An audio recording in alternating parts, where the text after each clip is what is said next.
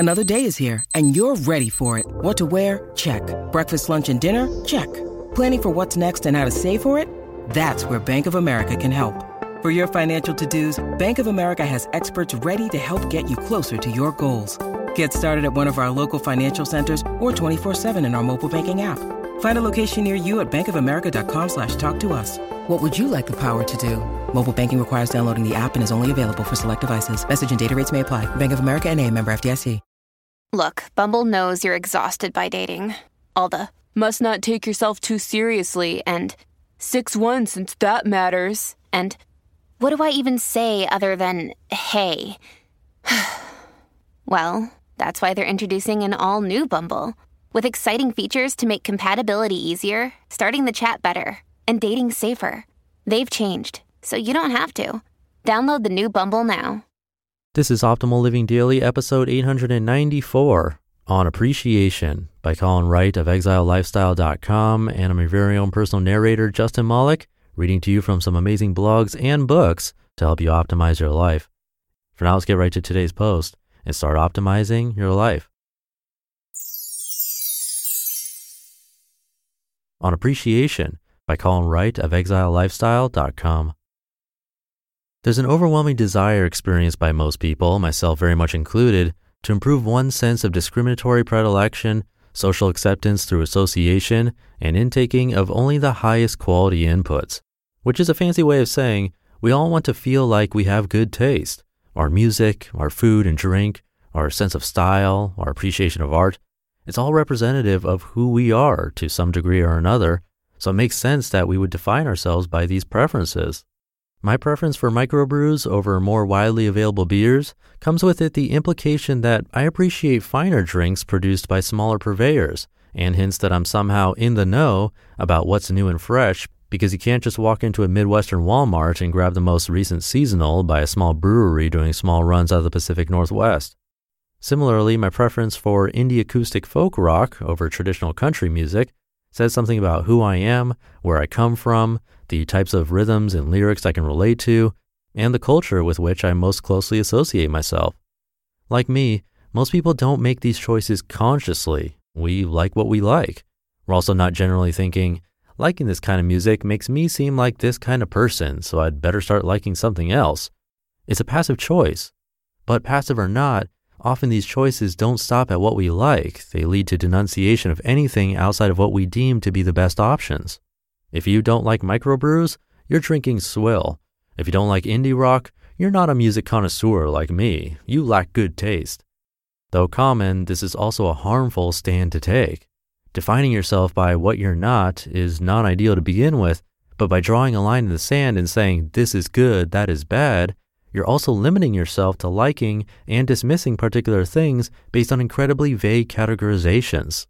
If I were to say, for example, I love all music except for rap and country, I'm defining myself in terms of what I don't like. If a country song comes along that I can't get enough of, I may experience an internal sense of cognitive dissonance, two conflicting ideas about who I am and what I like straining to define me as a person. What's worse, establishing yourself as the kind of person who doesn't like country music is like establishing yourself as the kind of person who doesn't like the color magenta. It's not something that will generally impact your day-to-day life, but why set yourself up to be irritated whenever it's around? Far better to determine your thoughts on each magenta-colored object in each country song on a case-by-case basis. But how to avoid creating such walls around our capacity to experience and enjoy new things, especially when doing so is baked into most of our personalities? One solution that I found works pretty well is to focus on appreciation rather than disassociation. What this means is trying to appreciate things for what they are, not what you wish they were. Let's say you're not a fan of pop music.